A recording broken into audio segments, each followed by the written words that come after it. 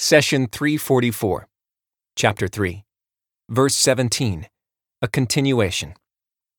الصابرين والصادقين والقانتين والمنفقين والمستغفرين بالأسحار. Those who are patient, truthful, genuinely devout, who give, and who pray before dawn for forgiveness. Chapter 3, Verse 17. In the previous session, we started with the qualities of the believers who will enjoy God's company in paradise. The next trait on the list is the genuinely devout, translated from the Arabic origin Qaniteen.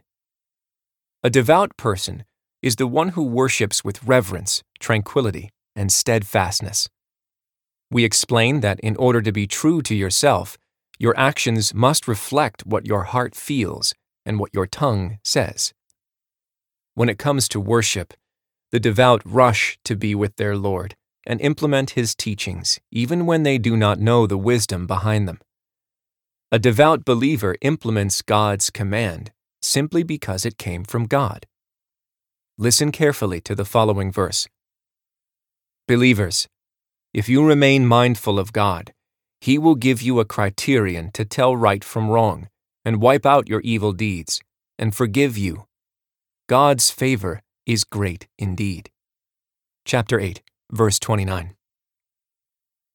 Did you notice the order of events? You should be mindful of God first, and only then would He clarify things for you and forgive your missteps. Some people expect the exact opposite. They want a full explanation from God before they follow His teachings. A devout believer said, "If you truly want to understand a command the Almighty has ordered, then fully implement it as He intended. God will soon enlighten your mind with the wisdom you are looking for." God says in the 282nd verse of the Cow, "Be mindful of God. He will teach you. He has full knowledge of everything." Allah asks you to follow His teachings first, so He can enlighten your heart with knowledge. This is the difference between receiving a command from your equal on the one hand, and from the one who is higher than you on the other. If another human, who has the same knowledge as you, gives you an order, you can argue because you are his or her equal. But if the order comes from someone that you trust and who is more knowledgeable, then you should follow the order without argument. Take the example of a doctor advising his patient. Your doctor's advice should be followed even if you don't understand the reason behind it. You trust your doctor and know that he spent years acquiring the knowledge to treat your illness. You can only discuss the doctor's recommendations if you have the same degree he does. More importantly, if a friend asks you, "Why are you taking this medicine?"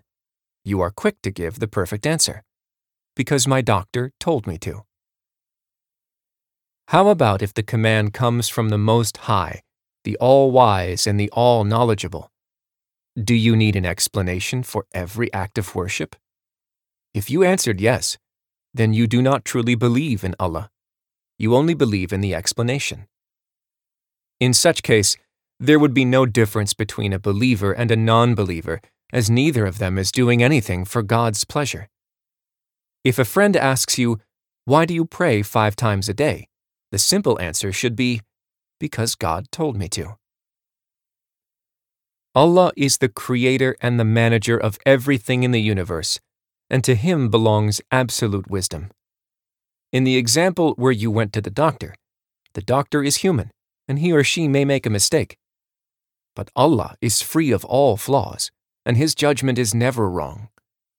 We have full trust in God, who is the Most High above all creations.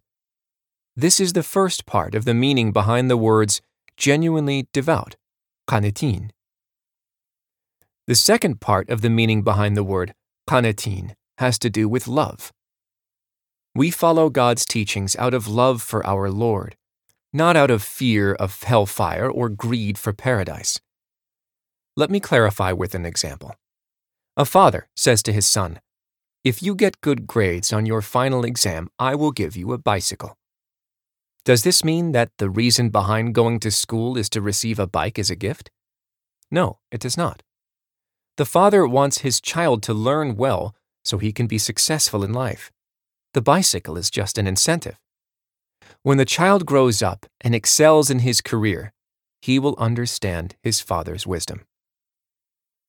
There is also the example of a company run by a harsh, demanding boss. All the employees at the company come to work on time.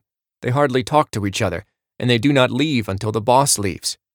There is very little enjoyment at work. If you ask an employee, "Why is everyone so serious?" he or she would say, "My boss is a tyrant. I don't want to lose my job." The employees follow the rules out of fear. They are stressed because there is no room for error under this boss. This obedience is fueled by fear and resentment, not love. Some people ask, "What does God want from me? To pray, pay almsgiving, and fast? Fine, I will do it." We answer, no. Allah wants you to seek Him out of love and reverence, not fear or duty. Faith was instituted for your benefit and the benefit of the society, not for God's benefit. If you find yourself delaying your prayer and the rushing to pray at the last minute with an absent mind, then you do not value God's company. It is as if you tried God and did not find Him worthy of your time. Qanit refers to the person who worships the Lord with humility and tranquility. He or she looks forward to prayer because it brings the sweetness of faith to the heart. The heart of the believer longs for God's company in worship. It is a virtuous cycle that brings the believer back to worship again and again.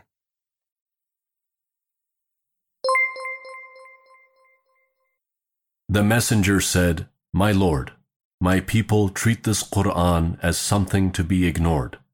Chapter 25, verse 30. Do not abandon God's book. Please take a moment to subscribe and to share with your family and friends. Visit us at www.qurangarden.com.